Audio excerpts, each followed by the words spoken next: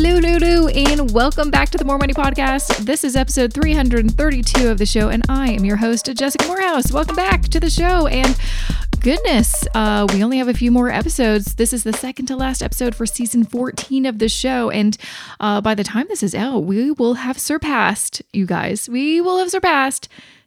years of the show, 7-year anniversary.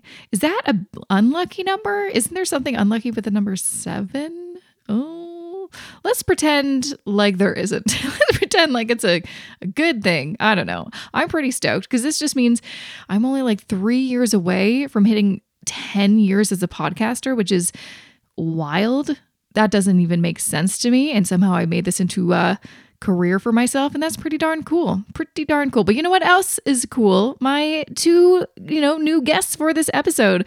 I'm lucky enough to have Kiersten and Julien Saunders on the show, and big fans of them myself, and they have a new book coming out, so you're gonna love this episode. So Julien and Kiersten are the couple behind the award-winning blog Rich and Regular, and the forthcoming book, which is out very soon, June 14th, Cashing Out, Win the Wealth Game by Walking Away. And they are also the producers of the award-winning video series Money on the Table and hosts of the Rich and Regular podcast. And they're both based out of Atlanta, Georgia, and they are on a mission to inspire better conversations about money. And you'll learn this in the episodes, but they have a pretty amazing story. So they, used basically, frugal living, real estate, stock market investing, and running their own online business on the side of their careers to build wealth and ultimately achieve financial independence. And they were also able to pay off $200,000 in debt in only 5 years and have been featured in some huge media outlets like the New York Times, Forbes, CBS This Morning, MarketWatch, and the Oprah Winfrey Network. And when they're not sharing stories about their experiences with money, well, they are parents to their son, Bo, and like to travel the world and search for their next great meal. So we've got lots of great stuff to talk about. And also, spoiler, I will be giving away a copy of their book. So many books I'm giving away, and I'll share more details at the end of this episode. But before we get to that interview with Julien and Kiersten, here's just a few words about today's podcast episode sponsor.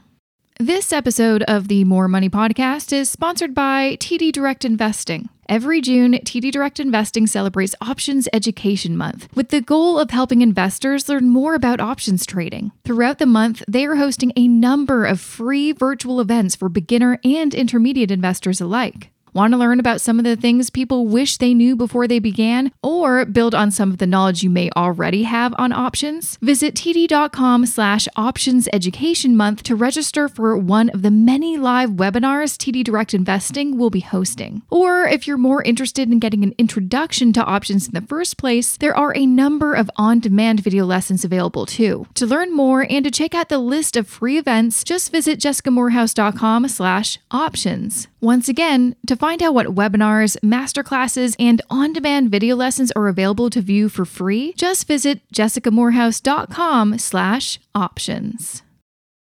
Welcome, Julien and Kiersten, to the More Money Podcast. I'm so excited to have you on the show. Thank you for having us. We're super excited to talk to you. Yeah, and I'm super excited to discuss your book, Cashing Out, Win the Wealth Game by Walking Away. As I kind of mentioned to you before I hit the record button, I've read, if I probably counted, over 100 personal finance books. It's one of the, great things and also curses of having a podcast where I interview authors all the time. Got to read their books. And I've read a lot of, things that I've read before. Again, usually I'm not the audience for lots of these books. They're for people that are just learning this stuff.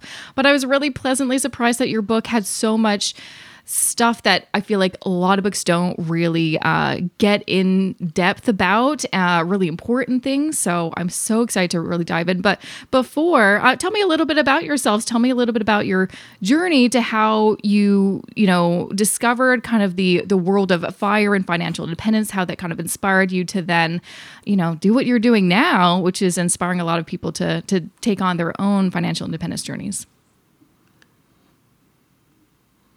Go ahead. Oh, I thought you were going to answer. All right. Hi, everyone. We're Kiersten and Julien. We live in Atlanta, Georgia, and we have been kind of immersed in the FIRE personal finance community for roughly the last 10 years. We're married, and we actually met at work and started dating very quickly. And our first financial conversation was actually our first financial argument and subsequent breakup. And so we learned. Did you break up after that argument? Oh, You yeah, mentioned that in yeah. the book. Oh, I did not know that. Oh, absolutely. Yeah, I was done. I was done. Were you the one who broke it off, or? Yeah. Yeah, Oh. yeah, I was. Yeah. Oh, goodness. And maybe we'll get into the details of that story. But the point is, we learned the value of money conversations very early. And so as we were dating and paying off debt and eventually getting married, we were just trying to figure out what the best path for our financial journey was going to be.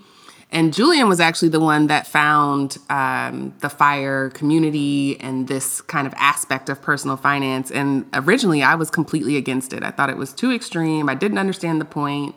I had not confronted the data associated with wage growth and career limitations, any of that stuff. And so finally, I came around after finding the right content creators and the right mix of real life examples. And that inspired us to start to tell our own story, to expand the audience of this kind of content to more African Americans and people of color. And we started Rich and Regular in 2017 just to document our family's journey to financial independence.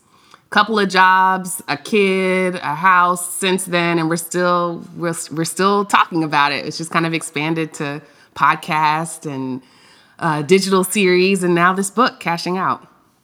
Wow. I mean, you've made some progress in the last 5 years. Like that's because that's when 2017 was also a pivotal year for me. I went from, because I'd always had a blog and a podcast, but that's when I quit my corporate job and, did this on my own full time. And but I had like 5 years of build up to that point. And that was like, so for you to start in 2017 and be where you are today, like that's huge strides. I'm curious, like what, I guess, was your kind of vision when you're like, we're going to start this blog? Was it just like, oh, we'll just, document, what we're going to do and see if anyone enjoys it? Or was this maybe also a step in your financial journey? Like maybe one day this will then, give us enough passive income that we can leave our jobs or what was kind of the idea behind it?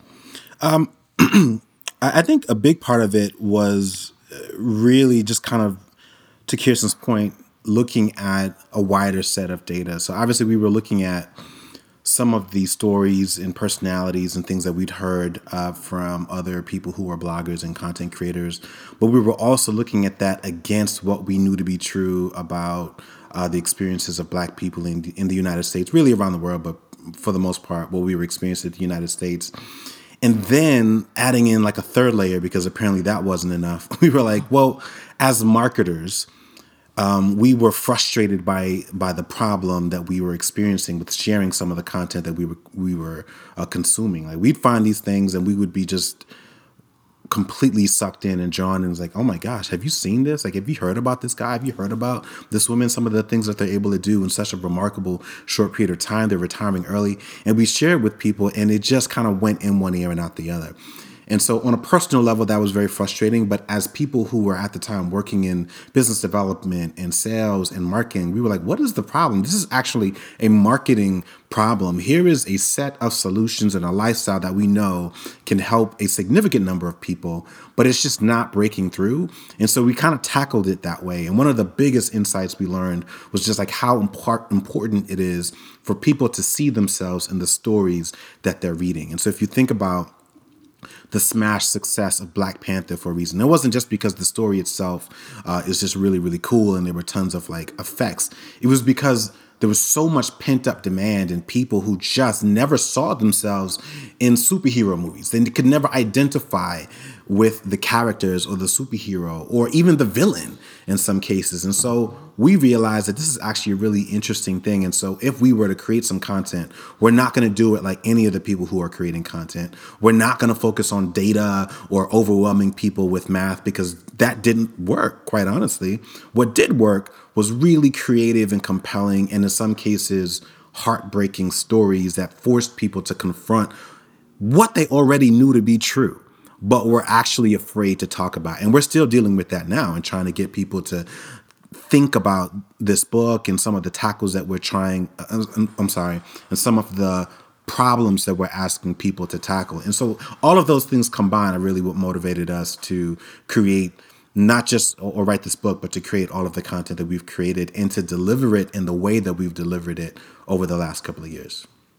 Absolutely. I feel like one thing that really resonated with me was when you did share those really personal stories, that even though I am, obviously white and have a very different experience as you, I do have some experience with discrimination being a woman in the workplace. And a lot of the stories that you shared about, toxic workplaces and not being able to get to that next level in your career and being passed over by, for promotions when someone less experienced or less skilled than you somehow gets the VP job, and you're like, what's happened? I'm like, oh my gosh, literally happened to me my whole career until I became self-employed, and then I can kind of dictate, where I could fly, basically. I feel like so many people will be able to resonate with those stories and also do something about it, because I think the frustrating thing or where people get frustrated is understanding that this is happening and then feel like, well, there's nothing I could do. This is beyond my control. It's a bigger problem, so much bigger than me. I'm just not going to try. And your whole point is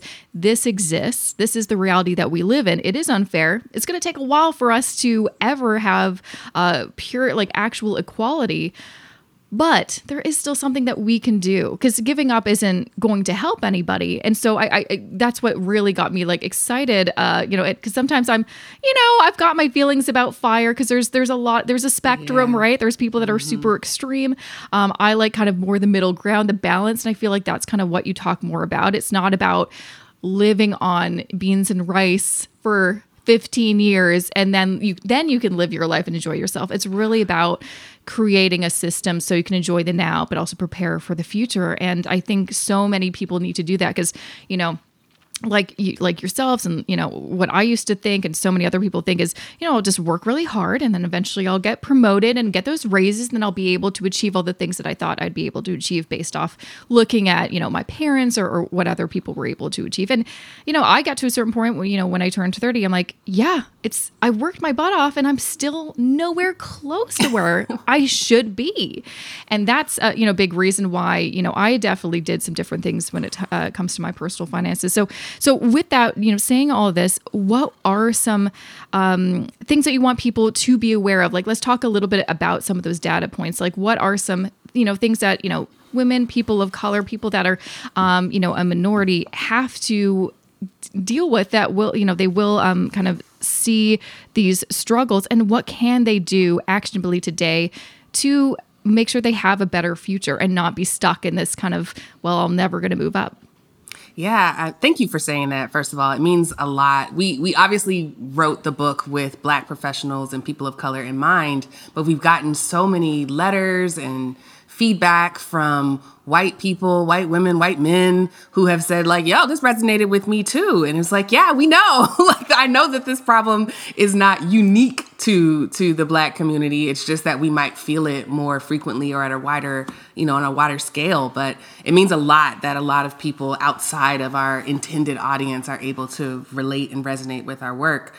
But I think the thing that you bring up is that, we've reached this really interesting point in history where the tried and true career and money advice just didn't work or isn't working anymore. Most Americans are drastically unprepared for retirement and can't imagine a world without work, which is a really sad place to be socially, right? The point of our one life here is not to spend it at work 80% of the time.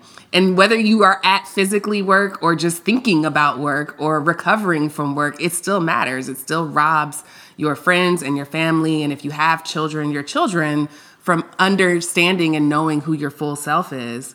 We also know that money is the leading cause of stress among Americans and the leading cause of divorce and separation.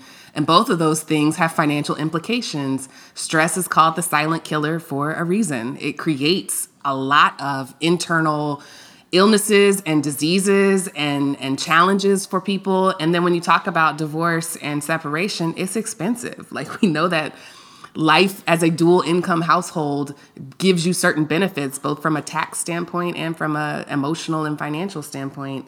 And then the last part, which is kind of where we challenge corporations, is about the wage gap. There is a stubborn and growing wage gap between men and women. And then when you add a racial demographic perspective on there, it just gets bigger. And so the idea of thinking that you can work your way out of this issue, knowing that you're paid, 30, sometimes 40% less than a white male counterpart is counterintuitive. It doesn't make sense. And somebody has to be the person to say that. And who better to say that? Who is in a better position to say that than people who are outside of the system? That's always been how change has happened. It's always the outsiders who are kind of bringing this up and mentioning it, whether it's another country looking at America and saying, that's weird that you guys don't offer maternity and paternity leave. Kind of weird that you guys pay so much for healthcare. It's always kind of been an outsider's perspective, which is why I think we were uniquely suited to bring up some of these issues. Yeah, we didn't get too much into it in the book, but there's certainly one of my core motivations, or I would say my own, one of several wake-up calls that I had was confronting what work or the impact that work would have on my ability to be the kind of father that I wanted to be. And I have to admit my own ignorance, because as proud of my career and career trajectory as I was, it really wasn't until I had a child that I even thought about paternity leave and the impact that had, not just on, again, my ability to build a bond or relationship with my son in literally the first days of his life, but also just the fact that I wanted to be there to support Kiersten. And I wouldn't be able to do that without using vacation time and personal time. And then on top of that, I was only fortunate to have worked with a manager who was also a recent father and had that same issue. And under the table, he gifted me a week where he was like, you know what, don't worry about it. I'm not even going to say anything to HR, but you can have this week. Just kind of keep your phone on you just in case, somebody needs something that only you can answer. But somebody did it for me and now I'm doing it for you, right? And so aside, whether we're looking at this from a racial lens, from a gender lens, or even just, I think the broadest lens is this imbalance of power between employees and employers, and the impact that has on our ability to raise a family, I think is probably the biggest issue that everyone and anyone, whether you have children or not, can likely identify with. And I think it's the underlying reason why I think some of the things that we're talking about in the book should lead people to reconsider the way that they think about their money and the way that they're planning their careers. Absolutely. Like I don't have kids, but I will say one thing that I always felt really restricting, and it was one of the reasons that was like, this is the last straw, I'm leaving my last corporate job before going off on my own, is my time wasn't my own. And like, just a short story, I, hadn't been on a vacation in like 3 years. Finally, me and my husband, for my 30th birthday, went to Paris, bucket list trip. And I was contacted in Paris from work about a work issue because they couldn't reach so-and-so, whatever. And I'm like, really? The 1 week I'm gone in Paris, you're asking me to log in and do this work? I can't. And I think a lot of people have that experience, whereas like maybe they have to be somewhere to take care of a loved one and they can't get the time off work. And so the time really isn't your own. And I feel like you talk a lot about how, I think some people just think about building wealth and financial independence as, oh, I'll have more money for stuff. It's like, no, you have more money for time and to have choices and to get out of maybe a situation or a job that just isn't fulfilling or just is crushing your soul. Or you want to have, take a break and start a family. And a lot of us just don't have that opportunity. And, you talk a lot about in the book too, whereas a lot of people, I think that, okay, the answer is earning more money. And yes, obviously earning more money is always a great thing. It's always a helper. But there's so many people I know. I mean, I used to work for a law firm, my last job, and these people were making tons of money, and sometimes they wouldn't be able to pay their phone bill because they spent every single dollar. Yep. And so it's not just about how much you earn, it's about what you do with your money. Do you want to kind of talk a little bit about why it is so critical? Like, that is kind of the basis for how to then combat all this inequality and dealing with maybe a workplace that is, kind of taking up all of your time. It's like setting up a system so you can then kind of take back the power and utilize your money so it will kind of, I guess, give you more freedom in the future. Yeah, that's a great question. And there's actually an acronym to describe this idea of high earners who don't have excess cash. It's called Henry, high earner, not rich yet. And it's this new demographic that people are studying to try to understand what it is. And also brands are studying to learn how to market to people who can afford luxury goods, can afford a $600 suitcase because of the way that it's marketed, despite the fact that it works the exact same as the, $75 suitcase. A plastic bag? A plastic bag. I know, it's a plastic bag. Right. It's a hard plastic bag with wheels. Yeah, just know that if you are a high earner, like they are studying you and figuring out like what you react to because they know you have disposable income and that you don't have a plan for it. And so in our book, we actually teach this framework called the purpose of income. It's very early in the book to try to break up what a brain on consumerism, like how it behaves. And the point is that in a world where you're exposed to 8,000 to 10,000 on the low end ads a day, advertisements a day, other people coming in your head telling you how to spend your money, you have to give your income a purpose or somebody else will. And it's as simple as thinking like, okay, the initial purpose of my income is for security. And we walk through what that means. And then the second purpose of my income is flexibility, meaning, okay, now you have the flexibility to upgrade a few of those things, right? Doesn't mean that you buy the best of them, but you can get a car that has like automatic locks or, an apartment that has a view and a balcony, whatever that is for you. But this is unfortunately in America where a lot of people get stuck. They keep continuously upgrading. They go from the toaster that just toasts bread to the toaster that is cordless, to the toaster that now has Bluetooth, to the toaster that now is touchscreen, right? And so now you've got a freaking $250 toaster when the original one worked perfectly fine. So we go on to explain the limits of the flexibility purpose and how you can get caught in that. And then the next purpose is independence, what a lot of us know as financial independence. But even that still has limitations. There are lots of people who have reached financial independence mathematically, but still have one more year syndrome, meaning they just keep going to work every single day. They keep hoping that they'll reach a number that magically convinces them to quit.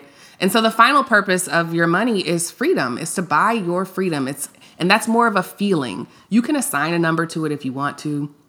But it's more of a feeling because freedom is one of those things that's never given, it's taken.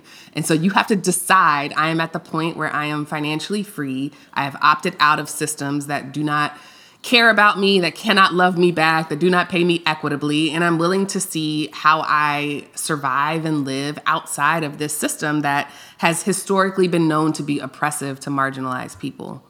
Mm-hmm. Mm-hmm. Absolutely. I apologize. I was looking at him because I was I'm is he about to jump in? Yeah, go ahead. I was honestly thinking about the $600 air fryer that there was an ad for a $600 air fryer that hit my social media. $600 air fryer? What the hell is it doing? Cutting edge air fryer. It's cutting edge, man. It's like it's gonna air fry. It can do things. Everything that other air fryers can't do, apparently. But yeah, it was, but again, to Kiersten's point, I'm joking, but I'm serious because I was actually targeted for this thing. But I also think that so much of this speaks to, because I'm far more interested in studying American culture than I am finances, quite honestly. Like a lot of the work that we do lives at the intersection of both of those things.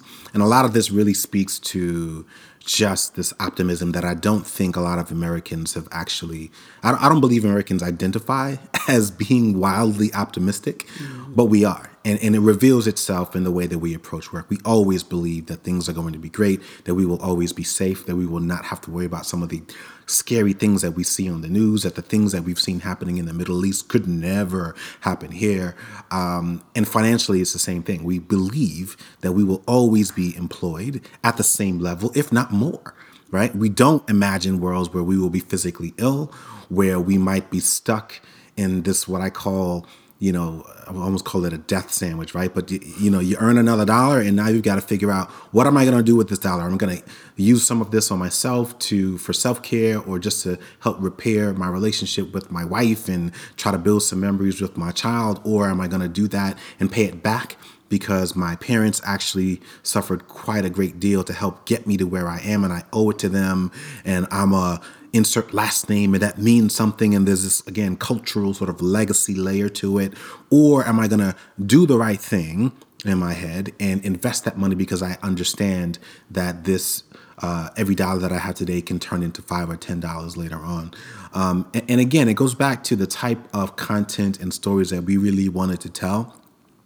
And I understand that it is, to some people, or I should say, I understand that some people completely disagree with what I'm getting ready to say, but I don't believe that these are issues that have anything or much of anything to do with financial literacy.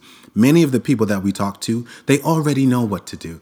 You can hear it in the framing up of the question, right? What they're asking you is they don't know which of the solutions to do because they've been bombarded with marketing. I don't know if I should be investing in index funds or if I should be buying real estate or which is both, or should I be buying a home right now or should I be paying off? They don't know which one to do. They know all the things to do. Many of us, right? It's not a matter of like you haven't read the right book or taken the right course. It's that we subscribe to a set of cultural beliefs that overshadow what we already know to be true. And so when we wanted to tackle that problem, it was about saying, how do we cut through that noise and create a message that is sharp enough to do that, but also sticky enough so that I'm going to ask you to take that old story that you've been telling yourself about how to get ahead, go to school, buy a car, work harder to get a great job, and replace it with a new set of stories with people that are relatable. Not the 10 to 20, $50 million. Sure, those are great examples that you can look at on the shelf, but you will never be those people. Let's just be honest. What you can be is what we call rich and regular. And I'm not saying that to say you can be like me, but you can be this idea of you can be that millionaire next door. That is achievable. And so we share our own stories. We share the stories of others with that sort of thinking in mind. Yeah, no, and I think that's what, draws so many people to you guys, but also myself. I love the term rich and regular because I've always wanted to have financial security and comfort and independence, but I don't actually want to be like a millionaire, air quotes there, who you see like a Kardashian who just has all this disposable income and just like is buying designer. I'm like, I have no desire for that lifestyle. That sounds like a lot of work. Yep. I actually just want to chill and be able to read a book on a Tuesday afternoon.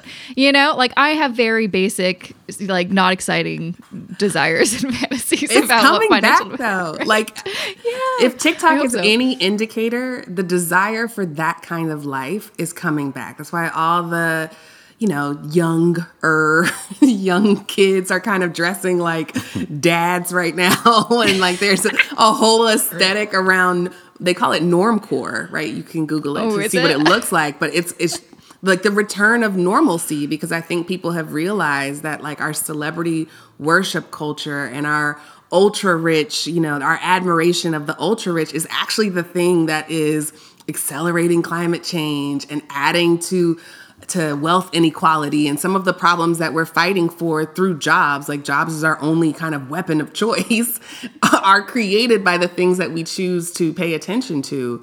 And so there's been like this push for more of just like normal class. It's like the middle class is finally fighting back with the thing that we know we can control, which is media, right? Which is through user-generated content, which is just through kind of public shaming, excessive displays of extreme wealth. And so like being rich and regular is actually, I think, the modern day ambition for wealthy nations, right? It's something that most people can achieve without exploiting certain working classes and just taking advantage of labor loopholes. Like it's just something that we can all kind of strive for.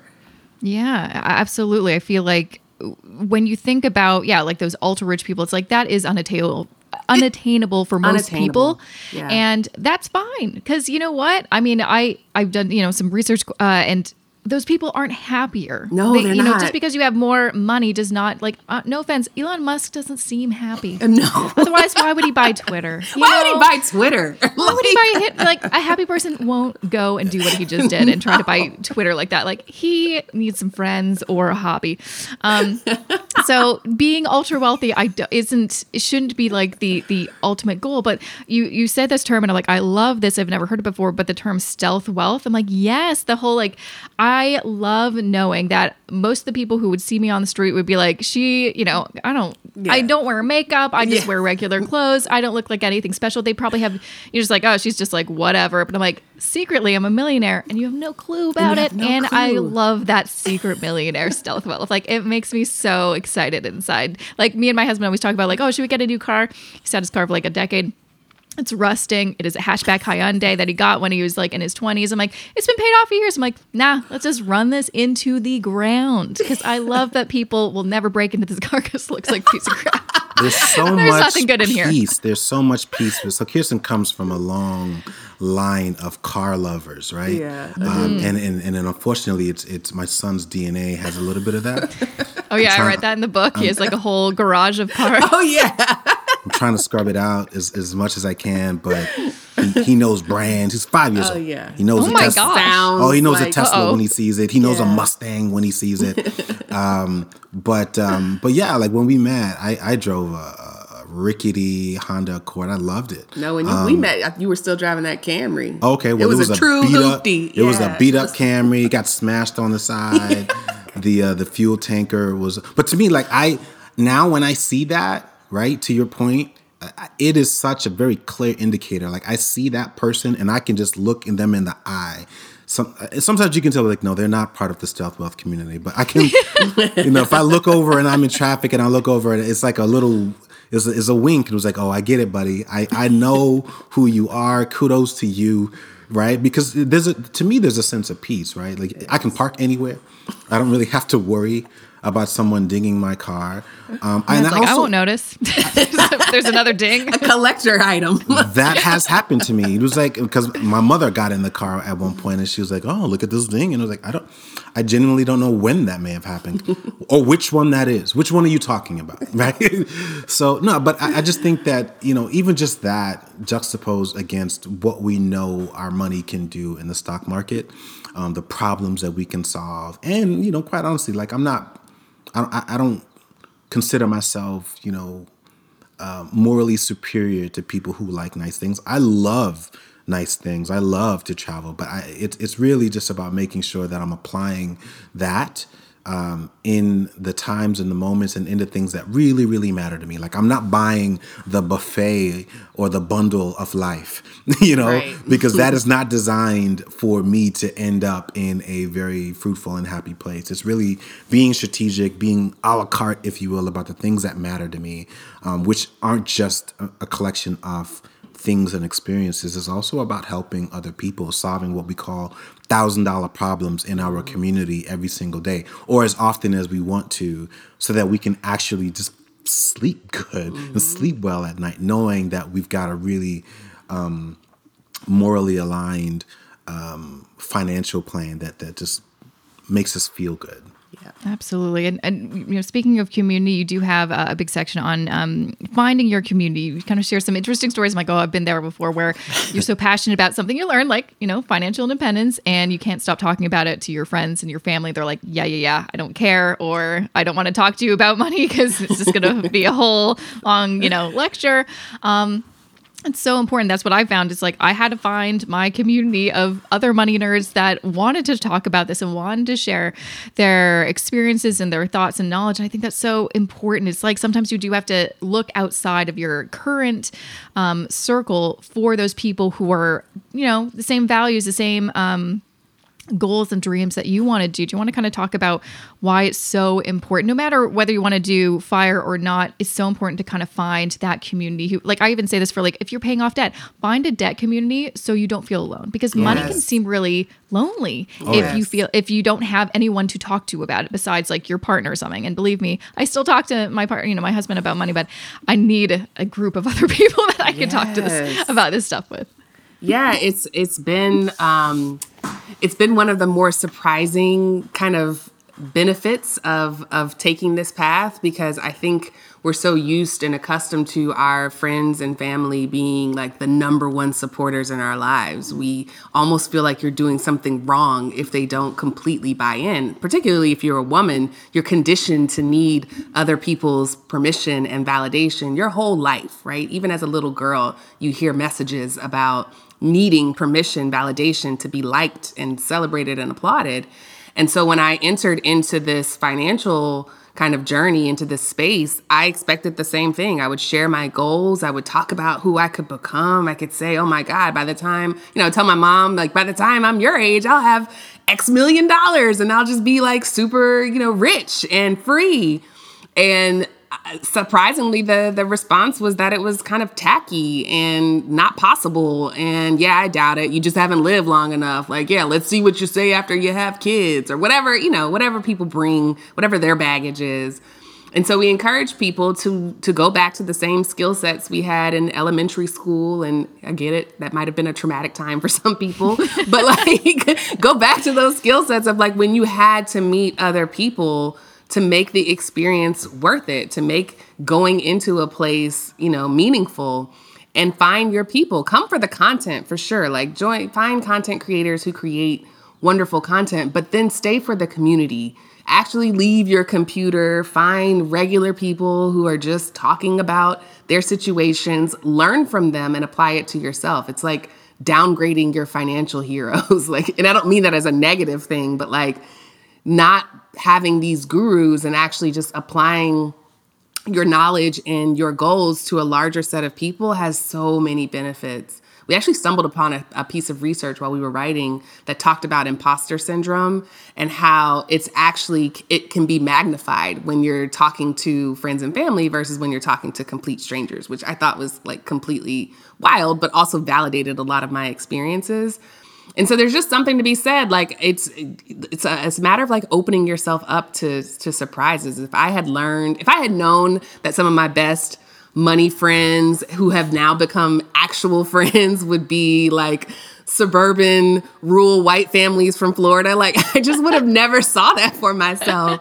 But it's real. Like we keep up with each other. We check on each other's children. We send each other, you know, things that our kids have grown out of. We have little retreats and virtual happy hours. It's just been an amazing benefit, side effect that a lot of people don't talk about, that there's a chance that you actually haven't met your best friends yet, right? We think we met them in college or whatever kind of community you grow up on. But like with the internet, it's a chance you actually haven't met them yet. So set yourself up for success and tilt the odds in your favor that you actually meet the person who's exactly who you need.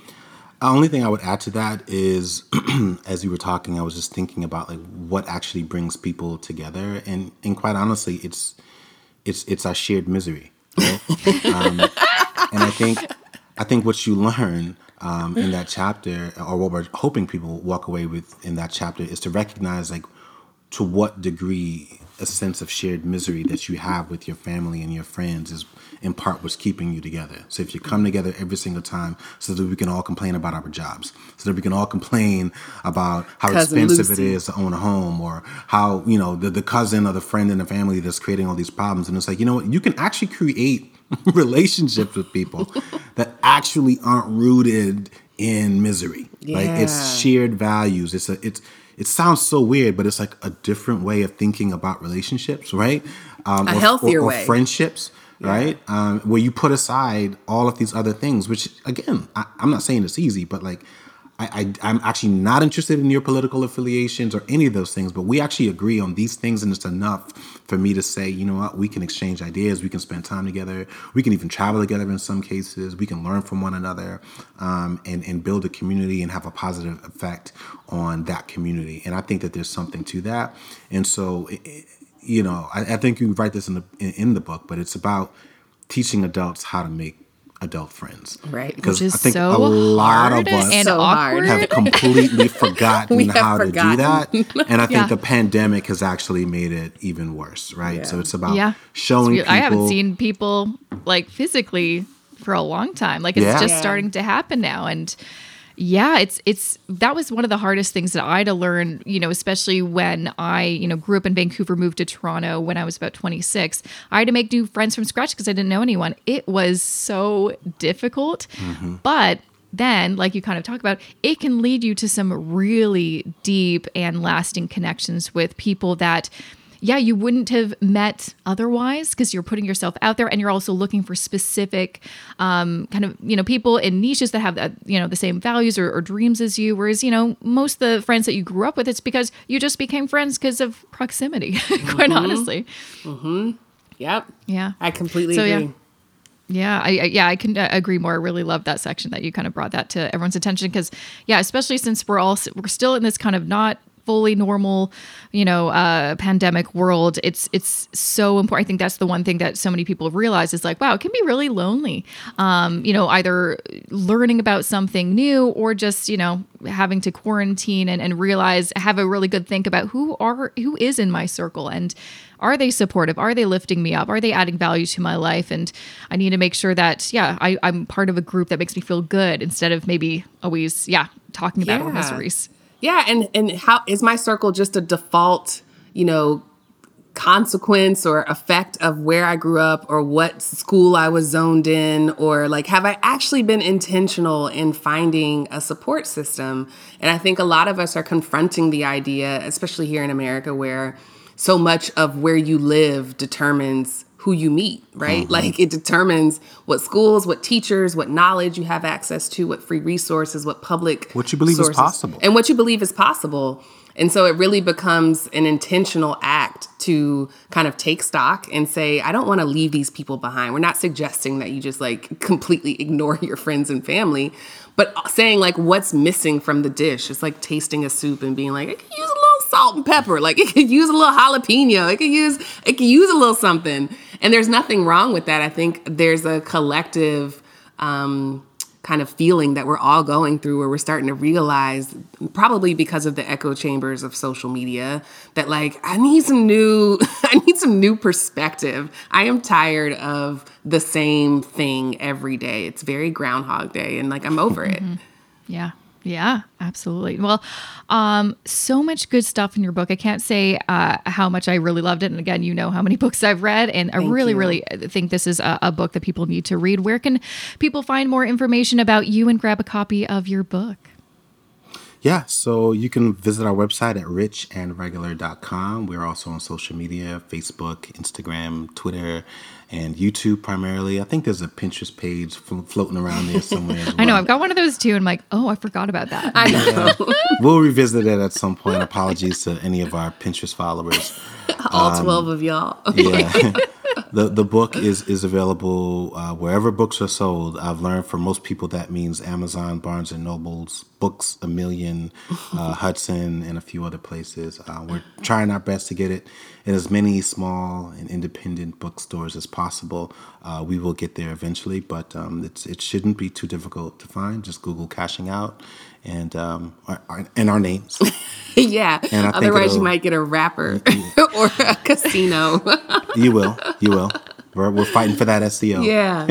Help us out. Well, I'm trying. I read your book. I rated it on Goodreads so it can get up in the Goodreads. Thank you. Yeah.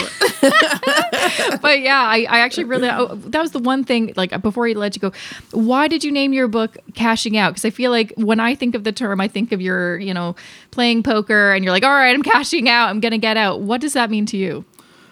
It's similar. It's the idea of knowing when you're winning. Yeah. And if you stay at that table, if you stay on this treadmill or this hamster wheel, the likelihood that you turn out okay is slim to none, right? Based on the examples that we've seen. So it's just this idea of taking your power back and treating it like a game that you can win and knowing when you're winning, like cash out when you're up.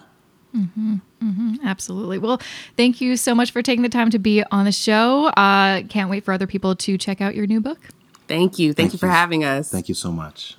And that was episode 332 with Kiersten and Julien Saunders from Rich and Regular. You can find more information about them at richandregular.com, and also make sure to follow them on Twitter and Instagram at Rich and Regular. And of course, you can find them on Facebook also under Rich and Regular. And they also have a YouTube channel under the same name and a podcast. So very easy to find them. I will, of course, link everything so it's very easy for you to find in the show notes for this episode. All you have to do is go to jessicamorehouse.com/332 to find those show notes. And if you want to find the show notes for any episode ever, you just go to jessicamorehouse.com/the number of that episode, or go to jessicamorehouse.com/podcast. Also, don't forget to grab a copy of their book, Cashing Out, Win the Wealth Game by Walking Away. And like I mentioned, I am giving away a copy of their book, which I will share details about in just a moment. Just a few words.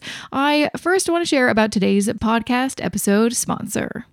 This episode of the More Money podcast is sponsored by TD Direct Investing. June is Options Education Month, and TD Direct Investing is hosting a number of free virtual events throughout the month to educate both beginners and more advanced investors about, well, their options with trading options. Or if you want a full walkthrough of options trading for beginners, there are also a number of on-demand video lessons that will walk you through what options are, common option terms such as calls and puts, and what the difference between in-the-money and out-of-the-money options are. To learn more and to find out what free events you'd like to check out, visit jessicamorehouse.com/options. Once again, to find out what webinars, masterclasses, and on-demand video lessons are available to view for free, visit jessicamorehouse.com/options. Okay, so updates. Okay, well, number one, I have now put all the books that I'm giving away that have been featured on season 14 of the show on the contest page. You can find that at jessicamorehouse.com/contest, contest or contests. They both go to the same place, guys. So it doesn't matter if you add an S or not. They go to the same place. And so that includes Julien and Kiersten's book, but also next week's the final guest of the season, I have Dan Bortolotti on the show of Canadian couch potato fame. He's one of my favorite guests, and I have him on for a second time, and he has a book that I absolutely love called Reboot Your Portfolio, and we're going to be talking all about it, and I'm giving away copies. So I'm going to be wrapping up this contest, this mega book giveaway by the end of the month, end of June, like July 1st is when I'm going to halt it, change the page so you can't enter anymore, and start choosing winners. And I will announce the winners on my email list. So make sure to also subscribe to my email list. jessicamorehouse.com/subscribe is where you can find that information. Also, in case you haven't been to my website in, a few weeks or so, you will see a huge change. And I think I mentioned this in previous episodes, but it is fully up there and ready to go. I have a brand spanking new website, new images of myself, and new colors, new brand, really. Brand visual look, it's still the same me. Nothing really has changed besides I hired some, very talented people to help me, really hone in what my brand should look like. And I'm pretty excited about it. So make sure to check it out, jessicamorehouse.com. Also, in case you haven't heard this on a previous episode before, I have an investing course, and I always kind of find, like, at least for me, if you are trying to find some spare time to learn the things you don't know about investing and actually start investing, and you always find it hard throughout the year, I always find summer is actually kind of the best time to learn a new skill. Like for me, I am always studying in the summer for some new exam or new course because I actually have a little bit more free time work-wise. So if you want to learn more about my course called Wealth Building Blueprint for Canadians, it is a course specific for Canadians who want to learn how to invest in Canada, because there's a lot of stuff out there that is not for us Canadians that won't go in depth like I will about account types and taxation and investment platforms, investment products, all that stuff that's actually so freaking important that I really, go really in depth. In this course, you can find more details about what it encompasses on the course page. jessicamorehouse.com/course is where you can find all that information. And if you have any questions, you could always reach out. But basically how it works is take a look. If it kind of seems like, yeah, this sounds interesting to me, you can apply. If you are a good fit, you fit within kind of my criteria, we have a call, and then we really see if this is a good fit for you, because I want to make sure that every student that enters the course is in there, will do the work, and will actually get results. I don't want people basically in the course just to buy it and then never use it. How is that helpful for anybody? I actually don't want your money. I want people that will do the work, implement it, and actually build their wealth, hence the whole name and point of the course. So again, you can find all the information at jessicamorehouse.com/course. So like I've said, we are very close to the end of season 14, and yeah, it's time to take a break. 7 years, man. 7 years. And by break, I'm only going to be taking, I guess, the latter part of June off, then July, August, and I'll be back sometime in September, usually mid-September. We'll see, but most likely just mid-September. So I'm not really going away, just we'll be off the air for a few summer months because I've got some vacation plans finally, and I'm very excited.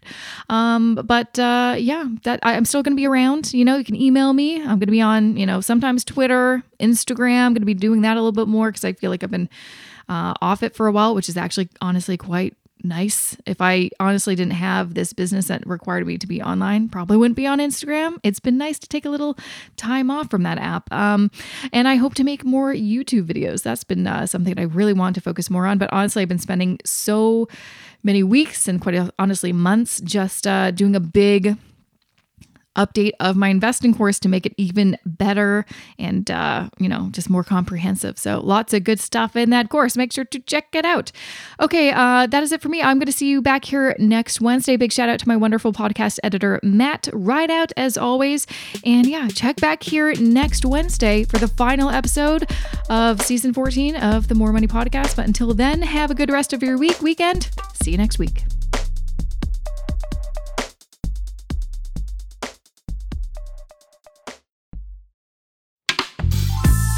This podcast is distributed by the Women in Media Podcast Network. Find out more at womeninmedia.network.